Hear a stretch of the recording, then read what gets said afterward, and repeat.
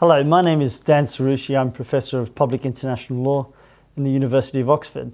I'm going to be speaking to you today about the United Nations and its contribution to international peace.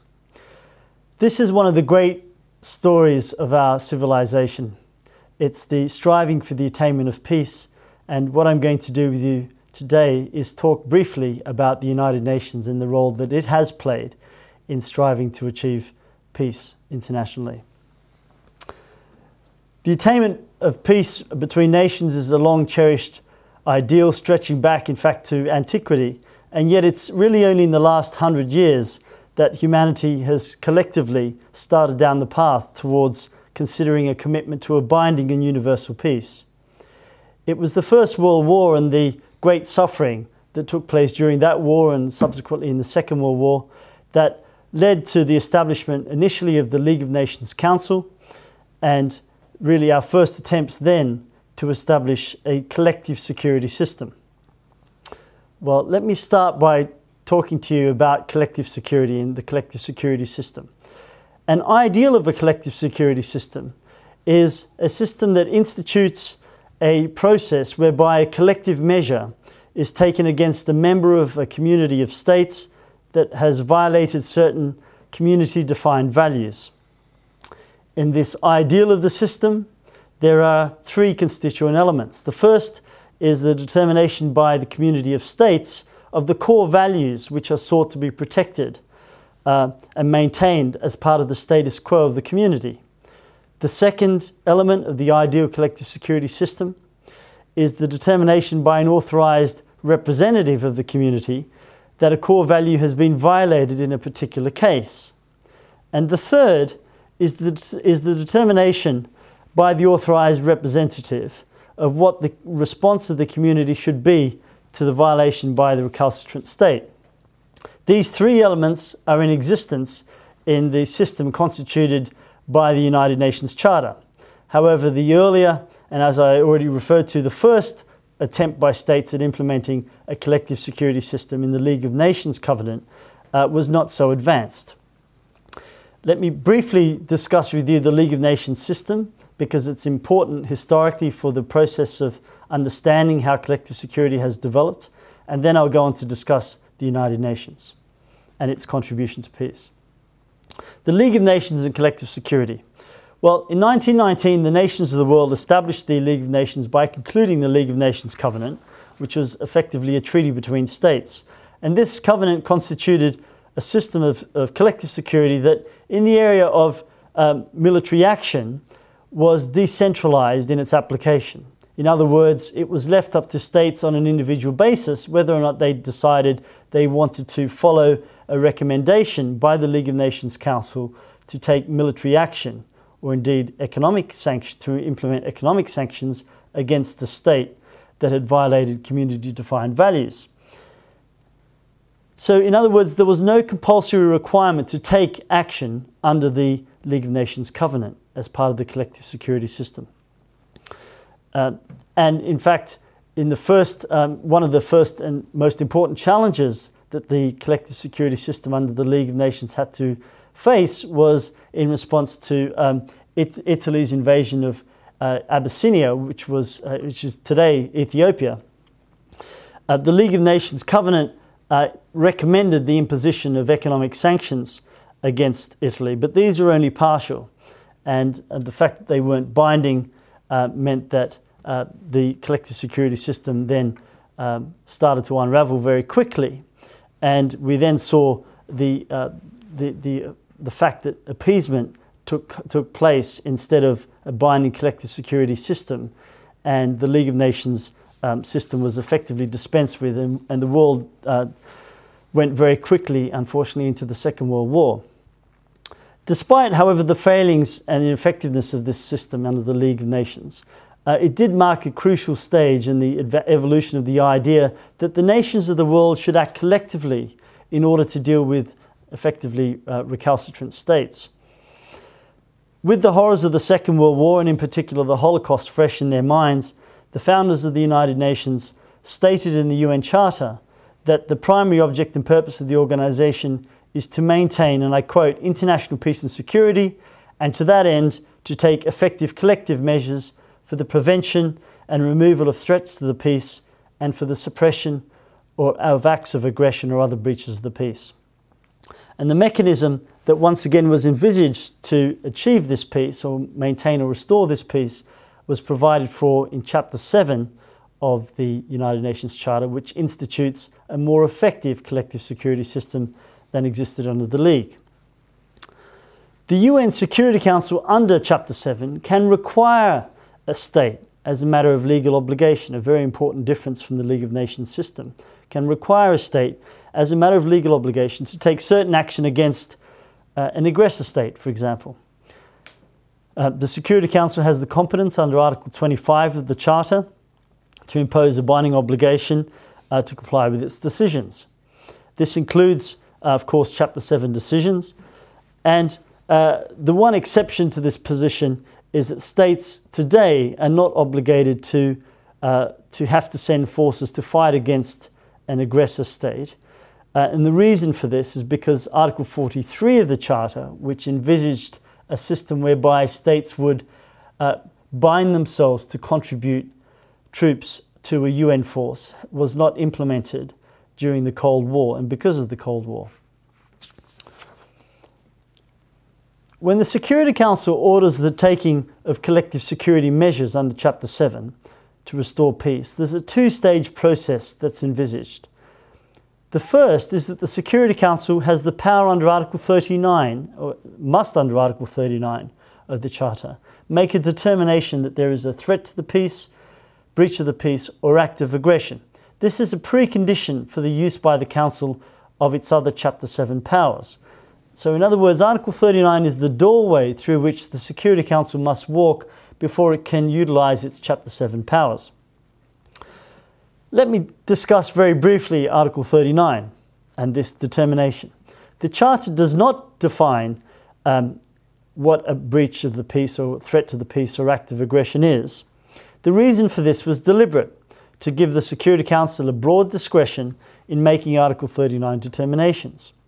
This goes back to my earlier point about authorising a determination of the value on behalf of the community. And so in effect it's the Security Council that's been given the authority to determine on behalf of the international community what values it seeks to protect using the collective security system. And Article 39 is the place where that determination takes place. The General Assembly in 1974 did adopt a resolution on the definition of aggression, one of the three elements of an Article 39 determination. But the resolution has not been used in any systematic way by the Security Council when making its determinations. The Security Council will often make an Article 39 determination in a resolution by using the language of Article 39 without making an express reference to the Charter provision in the resolution, and that's a very standard practice now. The Security Council has made Article 39 determinations in a number of cases with differing causes. This goes back to my point about differing values constituting a trigger. Some of the different reasons or causes have included human rights violations occurring within a state. Southern Rhodesia and more recently East Timor are examples. Large-scale human suffering occurring within a state. Rwanda is an example, or Somalia. An attack by the classic scenario of an attack by one state against another state, Korea and Iraq spring to mind. And the protection of the delivery of humanitarian relief supplies within a state. So we have there examples of Somalia, Bosnia and Albania. And also this has been expanded, the Article 39 determinations, to include even the restoration of democracy within a state, rather controversially in the case of Haiti. More recently, the Security Council has become the focus, and Article 39 determinations have become the focus for multilateral efforts to eradicate terrorism after the terrorist attacks of September 11, 2001 in New York against the United States. I briefly want to pause there because I think it's a very important feature of the collective security system that's often overlooked. Just how important this determination of a community value by the Security Council is. So, for example, in the case of Somalia in 1992, the Security Council in Resolution 794 made a historic determination, and a determination that, in my view, ranks alongside the Kellogg-Briand Pact, the 1928 Kellogg-Briand Pact, and the UN Charter and League of Nations Covenant themselves in its normative importance. Let me explain why. Resolution 794, in that resolution, the Security Council decided that the magnitude of human tragedy, and this is the exact wording, the magnitude of human tragedy occurring within Somalia constituted a threat to international peace and security. Now that's a remarkable determination. The fact that what is occurring in a small, relatively insignificant in geopolitical terms, country in Africa constituted a threat to international peace and security, and therefore required a collective security response. That's a very important step in the development of an effective collective security system, because it represents states that don't necessarily have an interest in the particular case being discussed, making a determination on behalf of the collective good. And that's a very important development. And in fact, subsequently, the United States, to its credit, sent in a large number of forces pursuant to the authorization contained in 794, and I'll come to that when we discuss military enforcement action. But that is estimated to have saved hundreds of thousands of lives in the case of Somalia. Finally, about an Article 39 determination. It's important to note that this doesn't necessarily entail a decision by the Council that the state involved is a wrongdoer. The Security Council will often determine that the situation within a country constitutes a threat to peace or security or breach of peace or security without necessarily finding fault. Obviously, in the case of aggression, this is a bit more difficult because it's hard to avoid the incidental determination that a state is a wrongdoer. However, here the Council has applied the label of aggression very sparingly in the majority of recent cases where it's made such a determination. An example where it did make such a determination is, of course, in Resolution 660 in response to Iraq's invasion of Kuwait, where the Council, as part of its response, actually it was in Resolution 667, I beg your pardon, where the Council strongly condemned the aggressive acts perpetrated by Iraq against the diplomatic premises and personnel in Kuwait. But in fact, it didn't in Resolution 660, so I stand corrected here, it didn't make the determination relating to aggression, but rather found that it was simply a breach of the peace. Now, the general reluctance of the Council to make such determinations, even in the clear or classic case of one state invading another, is possibly to avoid the long-lasting stigma that accompanies such a label being applied to a state, and in some cases to the peoples of a state. So once the Council has walked through the doorway, has made this Article 39 determination, then the second stage of the collective security process kicks in. And this is what should be done in response to the determination that community values have been violated. And the Security Council here has the power under Chapter 7 to order two main types of measures. The imposition of economic sanctions, which are binding pursuant to Article 25 of the Charter on all member states, and the ordering of military action, which, as I've already mentioned, is not binding because of the failure to implement the Article 43 agreements pursuant to the UN Charter. Let me first deal with economic sanctions. Well, the Council can, under Article 41, impose these sanctions against the state. And they have done so both in relation to the types of determinations that I've talked about, whether it's the invasion by one state of another. So in the case of Iraq's invasion of Kuwait, the Council imposed a comprehensive economic embargo against Iraq, but also in more limited circumstances where there's a threat to a civil war that appears to be about to take place, and the Security Council may, for example, impose an arms embargo against the state, a more specific type of economic sanction. The members of the Security Council sit also as members of the sanctions committees that are charged with the responsibility for the effective oversight and implementation of each sanctions regime.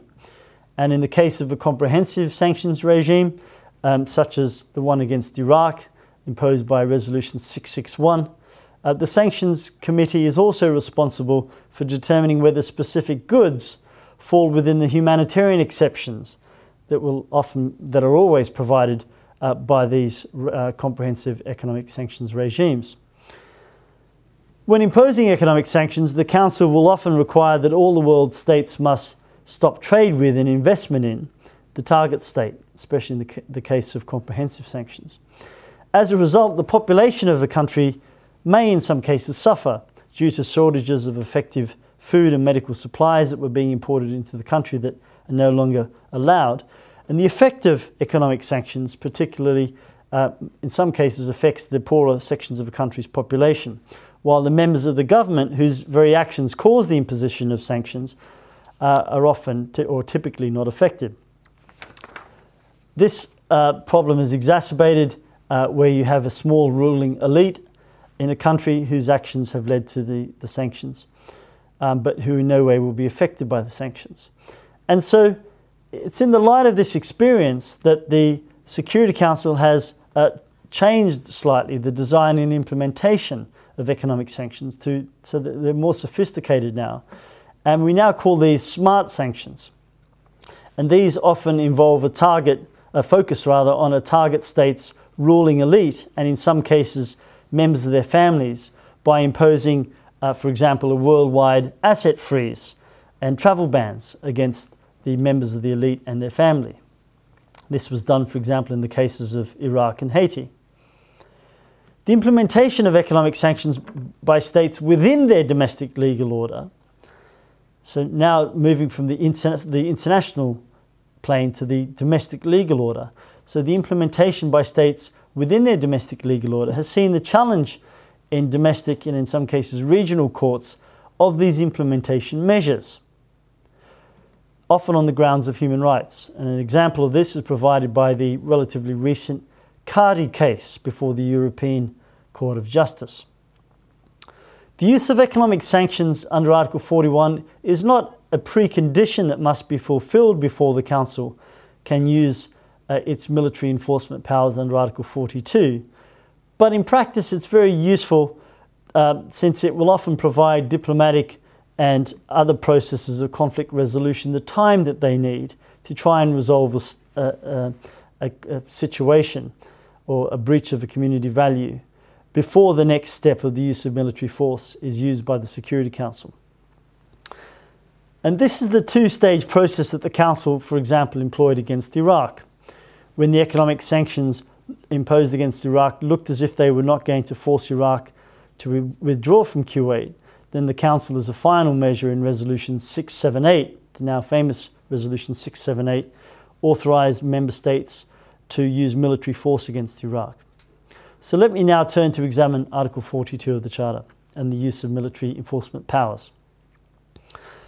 The power to do so under Article 42 is very broad. The Cold War saw member states unwilling to give the Council and its military organ under the UN Charter, the Military Staff Committee, the power of command and control over their armed forces. And so as a result, as I've already mentioned, Article 43 agreements were not implemented. The legal consequence of this is that the Security Council, with the end of the Cold War, wanted to take action against Iraq for its invasion of Kuwait on the 1st of August 1990. But it didn't have the power to require states to take military action. So what it did, in a novel development, it delegated the power to order the use of force and to exercise command and control over the use of force. Those two powers that are contained in Article 46 and 47 of the Charter. 42, 46 and 47. It delegated those powers to member states.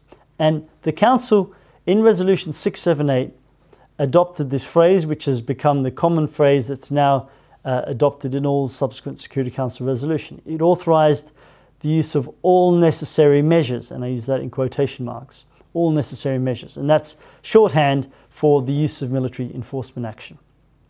And so the Security Council delegated to member states these very broad powers, both to initiate the use of force and to exercise command and control over the use of force.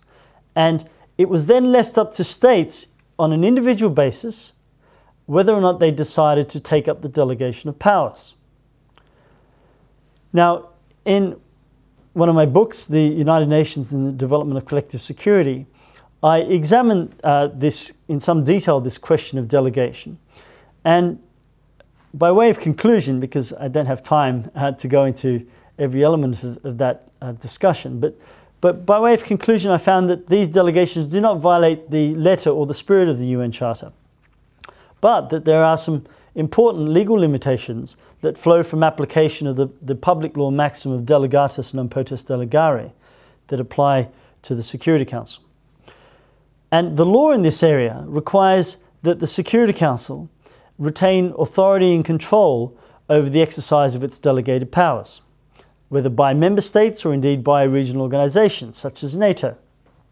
Because it's not only individual member states that can take up the delegation of powers, it's also regional organizations or arrangements that may decide to take up the delegation of powers acting collectively. And that has the advantage that they already have an established command structure that allows them to be very efficient and effective in their pursuit of the mandate. But coming back to my legal limitation that the Council exercise authority and control over the exercise of these powers, this has a consequence that there are three important conditions that must be imposed by the Council on the delegation of its powers, on the exercise of these delegated powers. The first is that the Council should stipulate clearly in its resolution that delegates powers the objectives for which these powers have been delegated. And this position has been accepted in numerous statements by members of the Security Council, more generally UN member states, and the Secretary General himself. The acceptance by states of a delegation assumes that states then agree to exercise the power solely in order to achieve the Council's stipulated objective. In fact, states, as is well known, do not have the right under international law to use force because of the general prohibition on the use of force contained in Article 2.4 of the Charter, except in cases of self-defense. And in the vast majority of cases relating to UN military enforcement action, it goes far beyond the case of self-defense under Article 51. The second condition is that the Council must conduct a continuous review of the enforcement action through the exercise of supervision in practice. And the third condition is that the Security Council must impose on the state or the regional organisation that is exercising delegated powers a reporting requirement. And this is necessary for the Council to be able to exercise the effective supervision and control. And all three of these conditions have been consistently applied by the Security Council and complied with by states in the exercise of delegated powers. Let me turn now to move to another area of the UN's contribution to peace and security. So having now dealt with the UN collective security system, let me now turn to some other areas in which the Security Council has operated. UN peacekeeping. Well, the United Nations, I'm pleased to say, although it's not news anymore, in 1988 won the Nobel Prize for its peacekeeping operations. Peacekeeping has in fact been one of the most successful contributions of the UN to conflict management. These UN peacekeeping forces now carry out wide-ranging functions that include the observance of ceasefires, truces and armistices, frontier control, security functions in zones placed under the UN control, and assisting in the restoration of law and order, including in some cases a function that's similar to policing. All UN peacekeeping forces have been established under the authority of the Security Council, with the exception of the UNSF and UNF-1, the UN emergency force in between Egypt and Israel that were established by the General Assembly. In legal terms, UN peacekeeping forces are UN subsidiary organs, and they're under the authority and control of the Secretary General. In practice, authority and control of the United Nations Security Council, but in practice, the Security Council delegates to the Secretary General the authority to exercise command and control over the forces. Now, in turn, the Secretary General, simply because the Secretary General is too busy and it's not really appropriate for him or her to exercise the types of functions involved in this area, they delegate the power to a special representative to whom the UN force commander reports. Now, the UN Charter doesn't provide in express terms for peacekeeping operations. There's no mention at all in the UN Charter of peacekeeping. And this led to the questioning in the early years of its constitutional basis, the legality of the establishment of peacekeeping under the UN Charter. This was subsequently affirmed, though, in the famous 1962 expenses case. This was a case that was brought, it was a case that it was an advisory opinion that was sought by the International Court because 2 UN member states did not want to contribute to the funding of UN peacekeeping, primarily in the case of Congo, in the case of ONUC, but also I think in the case of UNEF2, the UN emergency force between Israel and Egypt. And the question that was asked of the International Court of Justice was whether or not the establishment of UN peacekeeping was lawful. Because, of course, if it wasn't lawful under the Charter, then the General Assembly didn't have the competence to assess, as part of its binding budgetary determination, that member states had to pay for UN peacekeeping forces. And once again, I'm pleased to say that the International Court of Justice upheld the legality of establishment. And they did so on the basis largely of the Security Council possessing an implied power under Chapter 7 to do so. The main principles that govern UN peacekeeping today were in fact established at its inception, but also set out in the 1962 expenses case. The 2 main principles are as follows. The first is the requirement of consent from both the host state and the state's contributing forces. And the second is the limitation that peacekeepers should not use military force in a proactive manner. The idea here is that UN peacekeeping forces should only use force in self-defense if they're attacked. The exception in the early 90s to this position was where the Security Council engaged in what is now known as muscular peacekeeping. This is where the Security Council entrusted with peacekeeping forces that were deployed in situations largely of internal civil wars, the authority to use force to achieve specified objectives. An example of this was in the case of Somalia, where the Security Council in Resolutions 814 and 837 conferred on UNISOM II, the UN operation in Somalia, and this was a UN peacekeeping force. It started out life as UNISOM I, and then its mandate was changed in UNISOM II to use force to establish a secure environment within Somalia, but also to arrest and detain General Aidid, who was widely suspected of having carried out attacks on UN peacekeepers. UN peacekeeping forces consist of national contingents under the command of their national officers. Military discipline is a matter for those national officers and indeed for the state, the contributing state. The duty of these national officers is, however, to the United Nations and not to their national government. They're there in a particular country as part of a UN peacekeeping mission, and so their interest is to achieve the United Nations objectives and interests.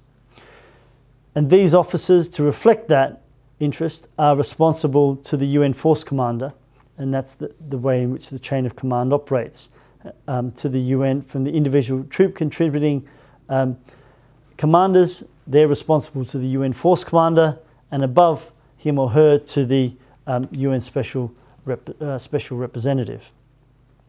It's standard procedure for an agreement to be entered into between the United Nations and the host state, and this Status of Forces Agreement, as they're called, is virtually identical for all UN forces. And this provides for the international status of the UN force and, importantly, its general immunity from local jurisdiction. And it seeks to provide in their terms an appropriate balance between the international mandate given to the force and the sovereignty of the host state. Finally, due to considerations of time, I'm simply going to mention two additional important areas of the UN's work in contributing to peace and security. The first is that the Security Council has established international criminal tribunals as a measure to contribute to peace and security. And it's done so in the cases, for example, of Rwanda, the UN International Criminal Tribunal for Rwanda, Yugoslavia, the ICTY, International Criminal Tribunal for the former Yugoslavia, and also more recently in the case of Lebanon, with the UN Special Tribunal for Lebanon. The second important contribution that the Council has made, in terms of my final concluding comments, is that the Council has carried out through territorial administrations the governance of a state or part of the territory of a state for an interim period, where there's been the collapse of state institutions, widespread paralysis of governments, and the breakdown of law and order. These UN transitional administrations are established by the Council as UN subsidiary organs, pursuant to the Council's Chapter 7 powers. Examples of these territorial administrations, the case of the UN Transitional Administration Authority in Cambodia, or what's known as UNCTAC to its friends, the UN Interim Administration Mission in Kosovo, or UNMIK, and the UN Transitional Administration in East Timor, or UNTAID. It's a bit more difficult to say. The powers exercised by these subsidiary organs are very broad-ranging. For example, in the case of East Timor, or UNTAID, it was given by Council Resolution 1272, and I quote here, overall responsibility for the administration of East Timor. Very broad powers. And it was empowered to, and here it's a quote again, exercise all legislative and executive authority, including the administration of justice in East Timor. This included the establishment of an effective administration, assisting in the development of civil services, and supporting the capacity building for self-government. UNTAID was led by a UN Transitional Administrator who was responsible for all aspects of the UN's work in East Timor. And once again, the Transitional Administrator had very broad powers that included the ability to enact new laws and regulations and to suspend or repeal existing laws. And this has been met with a mixed reaction, the very broad powers that have been conferred on these UN transitional administrations. But that's mitigated to a degree by the fact that they're usually interim administrations. Conclusions or concluding remarks.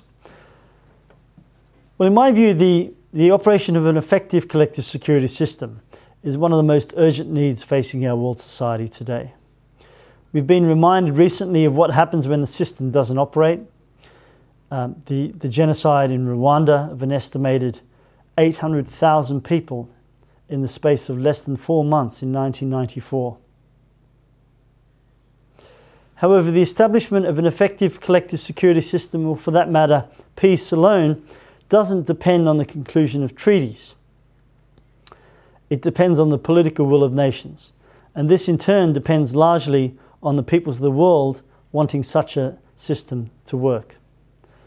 The most important for this collective will existing, the most important precondition for this collective will to exist is a genuine acceptance by nations and their peoples of the organic unity of the world. In the illuminating words of a great thinker of the 19th century, and I quote, "The well-being of mankind, humanity, its peace and security are unattainable unless and until its unity is firmly established." And an essential part of this unity is that it's not for a person to pride him or herself on the love exclusively of their own country, but rather for that person to love the whole world. The earth is but one country and humanity its citizens.